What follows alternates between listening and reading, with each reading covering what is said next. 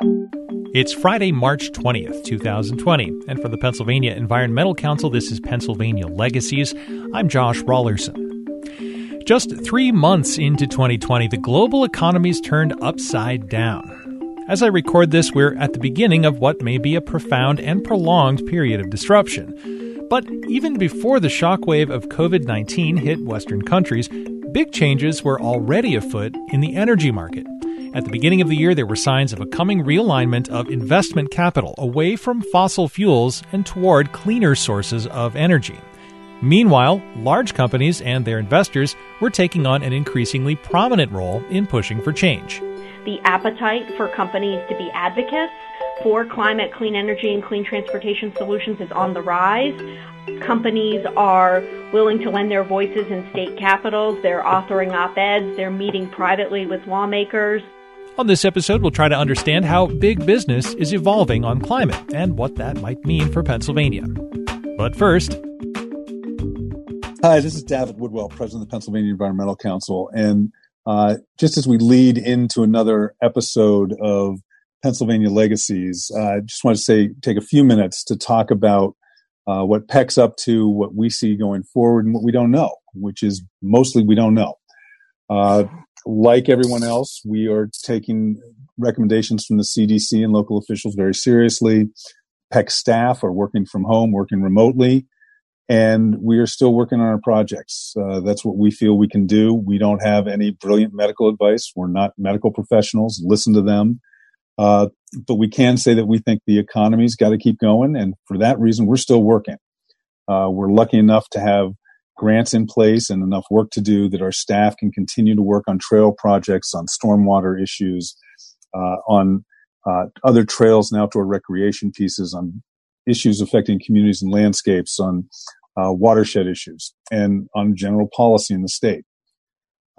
We are going to try to do our part, see what happens here.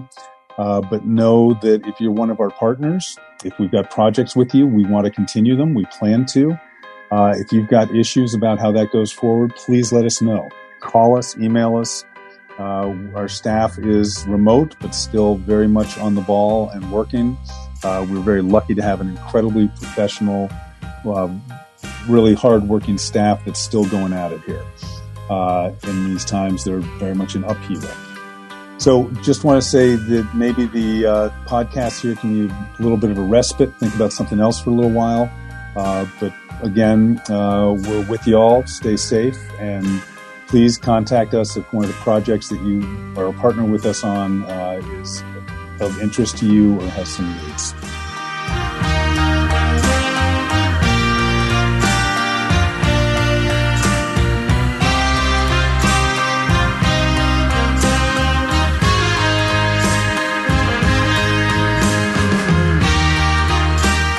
They say life comes at you fast, and that has probably never been more true than it has in the last 2 weeks. As if the economic impact of a global pandemic wasn't enough by itself, oil prices also plunged below $30 a barrel this week after Russia and Saudi Arabia failed to reach agreement on production levels. And I note that by way of a disclaimer, because the conversation you're about to hear was recorded just a few weeks ago. Not that long ago in absolute terms, but certainly before any of the events of the last couple of weeks had taken place. This interview features Ali Gold Roberts and Stephen Clark, both of Ceres. It's a nonprofit that advocates for sustainability in business and supports companies that are working to become more environmentally and socially responsible. I wanted to hear their thoughts on a pair of news stories that broke in January. One was the release of the World Economic Forum's annual Global Risks Report, in which environmental problems, and climate change in particular, accounted for 3 of the top 5 listed economic threats. The other was an investor letter from Larry Fink, CEO of BlackRock, one of the world's largest and most influential asset management firms. Warning of what he called a fundamental reshaping of finance, Fink announced that BlackRock would begin moving away from fossil fuel investments. Well, with Pennsylvania considering ambitious market-based climate solutions like the Regional Greenhouse Gas Initiative and Governor Tom Wolf's Transportation Climate Initiative, I was curious about what these shifts in the global outlook might mean for the Commonwealth. Here's my conversation with Stephen Clark and Ali Gold Roberts. Stephen, Allie, welcome to Pennsylvania Legacies. Glad to have you here. Thank you for having us. Great. Likewise. Before we get into talking about Pennsylvania's role in the global economy as it relates to energy and climate issues, tell me a bit about Ceres, the work that you do, your mission, initiatives you've got going currently, and where that connects with Pennsylvania. Sure. So Ceres is a national sustainability advocacy organization, and we're really focused on building solutions for the economy. We work with some of the most influential companies and investors around the globe to move the markets in a more sustainable direction, whether that's working specifically with companies on how to set sustainability goals and how to build more climate competent boards, to working with policymakers on what are the policies needed to drive decarbonization and investment in electric vehicles, to work with investors on how to move move assets from carbon intensive into clean. These are all tools in our toolbox that are necessary to really build the sustainable global economy of the future. So the idea I want to explore today is that there is something changing in the way that the global economic community, I guess, governments and policymakers and businesses are thinking about climate and as it relates to their business decisions in the immediate future. You know, tell me if I'm off base with this, but my sense has been that for the most part, historically, you're pushing companies to be more sustainable in their practices, somewhat for the sake of, I don't know if you'd call it optics or PR or just fulfilling a leadership role within the corporate community. All these sort of high-minded but a little bit maybe abstract reasons. Suddenly, it seems to me that there is a lot more attention being given to like what are increasingly recognized as real, immediate costs and threats. I'm talking about the World Economic Forum report where you've got stakeholders saying that, you know, they view these threats, climate change, environmental problems, as really constituting the biggest threat to their prospects going forward and the stability of the system. And in particular, there was the announcement from BlackRock and Larry Fink saying, and I'll just read the quote from his letter. He writes, awareness is rapidly changing. I believe we're on the edge of a fundamental reshaping of finance. In the near future, sooner than most anticipate, there will be a significant reallocation of capital. That's pretty remarkable to me, but you tell me, is this a new development? Are we looking at a situation where climate change is real enough and immediate enough that it's being affected, that it's being reflected in markets where you would see a big change, a big shift in where these investment dollars go, as he's describing? Is that happening? If so, on what timescale, and will that be soon enough? Yeah, so great question. And I think the short answer is yes. We've seen increasing amounts of investor pressure on companies to take action in regard to the tremendous risk that you outlined. The Carbon Disclosure Project, CDP, we work closely with them. They released some analysis last year that showed that, you know, for the largest publicly traded companies in the U.S., we're talking trillions of dollars of risk stemming from climate.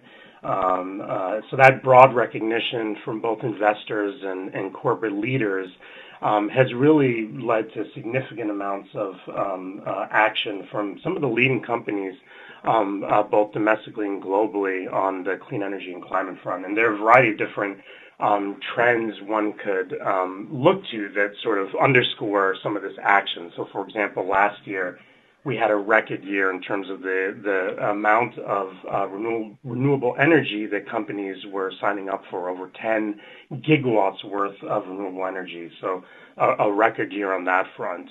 And likewise, you're seeing significant investments in electric vehicles, energy efficiency. So we've really reached an important tipping point where you're seeing significant action from companies on the clean energy and climate front. The companies that you work with, I'm wondering what they perceive as the biggest issues. What's motivating them? There are a few. I think at the top of the list is the risk piece. So a lot of these companies, through their value chains, through some of the products they make, facing significant exposure when it comes to climate change. So that's a key issue. There's also the business case. So for large portions of the country, renewable energy is cost competitive with fossil fuel energy, natural gas. So there are places like Texas or the Southwest where wind is actually cheaper than natural gas in many situations. So the business case is an important reason why some of these companies are taking significant action to increase their uptake of clean energy. And then there's also the reputational risk. Customers and other key stakeholders for these companies are also asking for these companies to take action. So you're seeing employees stepping up at places like Amazon and other large companies that are making explicit demands from corporate leadership to step up. So I think those are three of the major reasons we're seeing companies take action. It's the risk, the business opportunity, and then pressure from key stakeholders like investors, employers, and customers. We've been seeing for a while this trend of renewable energy technologies becoming cheaper and cheaper and demand for those growing. Are we primarily talking about a situation where companies and investors are looking down that road and seeing that, it's a dead end, or rather that fossil fuels are not going to be profitable indefinitely? Which again, that has been evident for some time.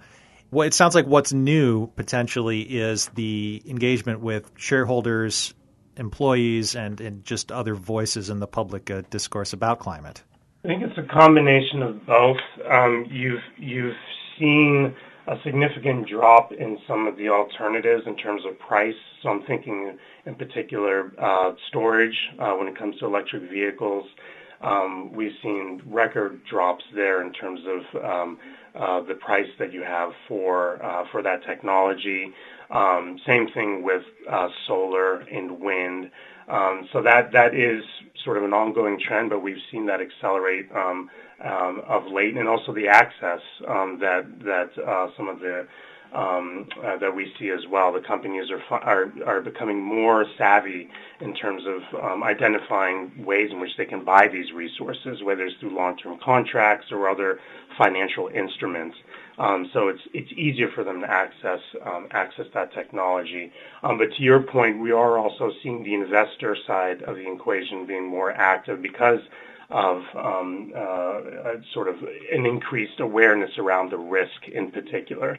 And I think, the IPCC report from 2018, I think was widely recognized amongst corporate leaders as sort of a bellwether moment in terms of this recognition that we've really reached sort of this decade of opportunity. If we don't cut emissions in half, basically, which is what the report called for, and then get to net zero by 2050, we've really baked in climate change at a level which we can't manage and poses significant risk. So I think it's a combination of that increased awareness from the investor community that stemmed from all of the attention around the IPCC report, as well as these decreasing trends in clean energy alternatives to the potential for price volatility with fossil fuels.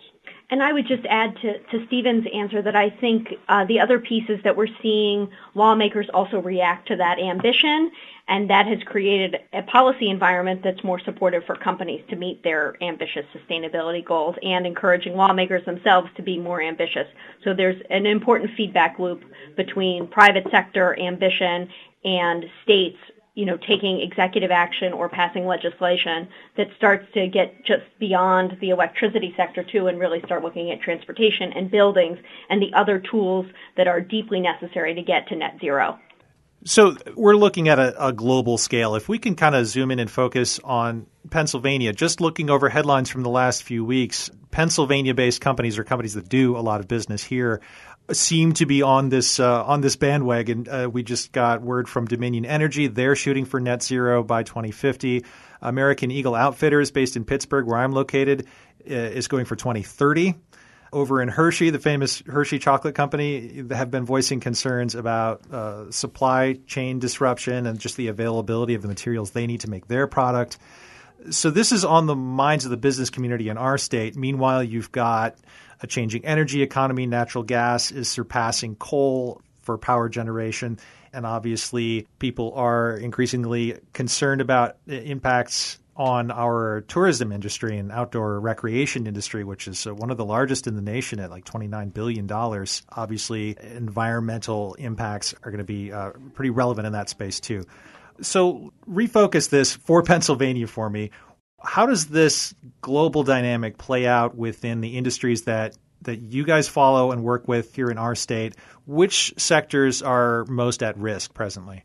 Yeah, so just to the first part of your question, I'll just say that Ceres, our state policy program really focuses on states where we see an opportunity to move the needle on climate, clean energy, clean transportation policy, and where the business community has a significant footprint in driving that change. And that's why we've been doing work in Pennsylvania now for over 3 years and have been working with businesses on their own operational leadership, as Stephen mentioned, but then also on building a policy environment that's supportive. So as I think you know, we organized a group of over a dozen companies, investors, colleges, and universities to outline their support to lawmakers for market-based solutions aimed at reducing emissions, increasing in energy efficiency, increasing investment in renewables, and, of course, clean transportation. The high priority topics in the legislature and part of the dynamics we're seeing throughout the Commonwealth this year.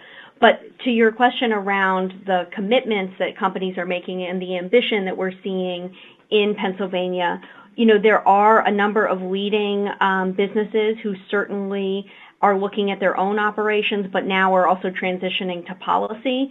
And for example, just the steel industry alone, which 70% of the U.S. steel industry has either set or agreed to set GHG reduction targets in the last year. That's huge for one sector to take on that issue. And given, you know, the Pittsburgh footprint, looking at just U.S. Steel alone is investing $1 billion to upgrade their Mon Valley works outside of Pittsburgh. So these, you know, it's not just the consumer brands like American Eagle and Hershey and IKEA and Nestle and Mars, who certainly all have an important Pennsylvania footprint and are doing that work, but it's part of a global narrative, and seeing some of the most energy-intensive industries start to really take this on is an important signal to the marketplace, no question.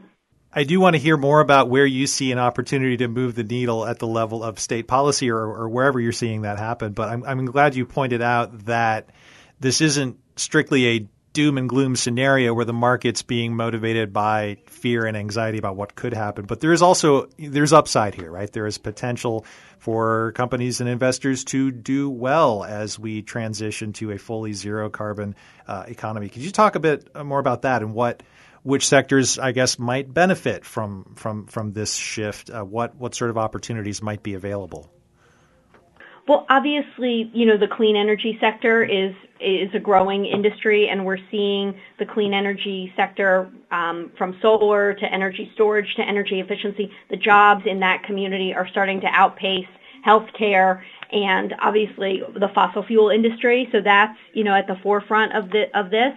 But also as we look at the e-commerce space, and, you know, Pennsylvania has a retiring population, looking at how do we get new and young people into the economy in Pennsylvania, we have to look at the businesses like Amazon, like eBay, like others who are, you know, e-economy, and think about looking at the shipping industry and the transportation. And that's why Ceres just recently launched the Corporate EV Alliance, which is an effort to get companies who are interested in really eventually electrifying their fleets completely to work together and figure out what are the challenges, how do they work with the automakers to get the models of vehicles that they need available, what are the policies that they need to build out the charging infrastructure, what's the rate design that has to happen with utilities. So this partnership that we just recently launched is an effort to create a space for companies to roll up their sleeves and answer those questions. And as Stephen mentioned, we've seen a lot of that advancement happen on the electric power side. Companies know how to very easily invest in renewables now, and now we really need to go to some of we've hit the low-hanging fruit. We've now got to go for some of the harder things, and transportation is definitely in that space. To your other question, I'll just say on other sectors that are, you know, potentially poised to benefit. I think you're looking at the pharma industry, which is also a big part of Pennsylvania. We're seeing ambition there around emissions reduction and energy use and energy waste. And so those are two that I would mention. But the last would be healthcare. We have seen incredible ambition by hospitals and the healthcare industry. Hospitals really have to be at the front line of defenses on climate. That's why Ceres partners with a great organization called Healthcare Without Harm. And as we look at transportation emissions reductions, this is the number one way to really start to go after asthma. And that's when we're talking about cause and effect and cost. That's where tackling transportation emissions will be essential, and that's why, the Northeast states and a number of governors are considering things like the Transportation Climate Initiative as a means to start to move down that track. Well, and speaking of low-hanging fruit, we know that energy efficiency upgrades are one of the most, sort of cost-effective ways to reduce overall emissions. And that's certainly a place where hospitals in particular, these large sprawling facilities that we have in Pittsburgh, at least old buildings very often, relative to the cost of making those improvements, the savings could be significant, just looking at the healthcare sector. Absolutely. And, I until I started working with Healthcare Without Harm, had no idea that the air within the hospitals has to recirculate immediately because of concerns around infectious diseases. I mean, these are unbelievably energy-intensive facilities. And in states across the country, Ohio, Massachusetts, Nevada, we've seen energy efficiency projects be targeted at hospitals in particular, and some of the greatest bang for the buck be achieved as a result. So you were talking before about the disconnect between the way people view these sort of consumer-facing companies and their sustainability efforts and the larger structural issues that they have to contend with. And Pennsylvania, I think, is a good example of that insofar as we're a big energy producer. We export a lot of electricity. Obviously, we produce a lot of natural gas. Companies like Hershey, like American Eagle, U.S. Steel even, might want to decarbonize, but they don't have a lot of direct control over emissions from something like power generation. And that's a focus for PEC currently. One possible solution that's being discussed in state government and that we're supportive of is a cap and trade market that would ideally create some competition, would create incentives for companies to compete to lower their emissions. What do you think would be the impact in Pennsylvania if we were to establish such a program? What would be the best way to do that? How would it affect both, our economy in the state and the larger market of which we are a part? Yeah, I think there is a lot of private sector support for market-based solutions to reduce emissions. We've seen companies with a footprint or headquarters in Pennsylvania be advocates for the Regional Greenhouse Gas Initiative, both in Pennsylvania and beyond those borders. Some of those companies also have a significant footprint in Virginia and have been part of the advocacy there this legislative session to get Virginia to join RGGI, including our friends at in the food and beverage space, looking at both Mars and Nestle, who have a footprint in both of these states.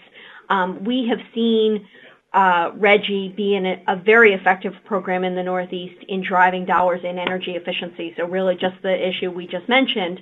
That's really where we've seen the most return on those investments in reducing emissions, but then also really helping people cut their energy costs.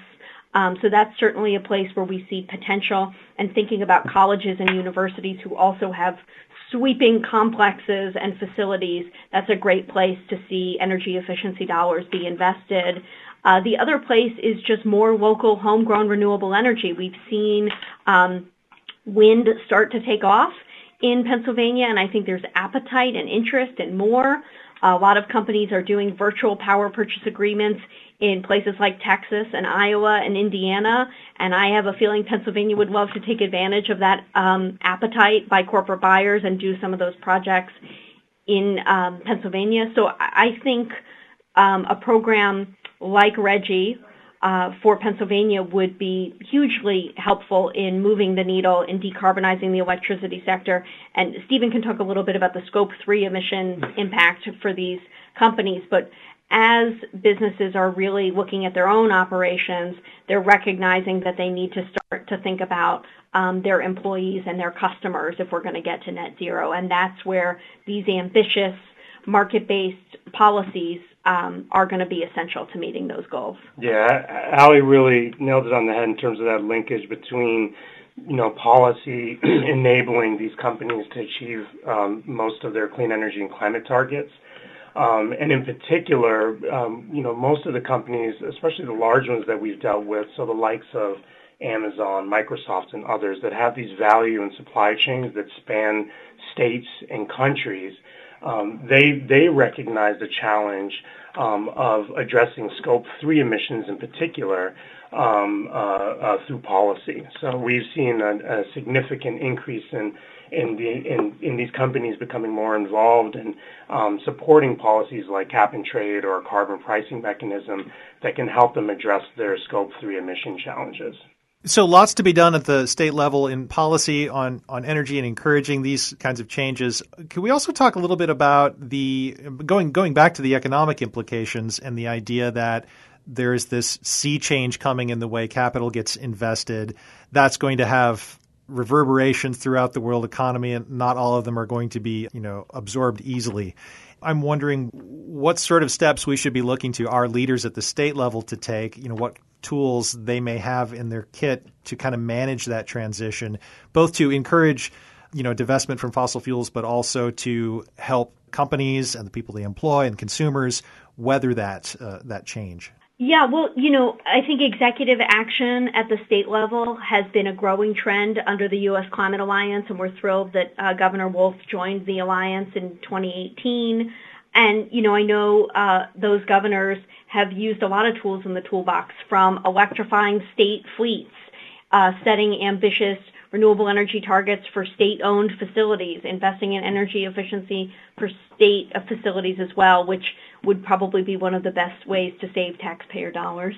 But then also thinking about other kind of executive action, whether that's things like RGGI, the Transportation Climate Initiative, which would be an emissions trading program for transportation and get towards an opportunity for states to further invest in electric vehicle infrastructure and public transit, which are certainly high priorities across the Northeast Corridor.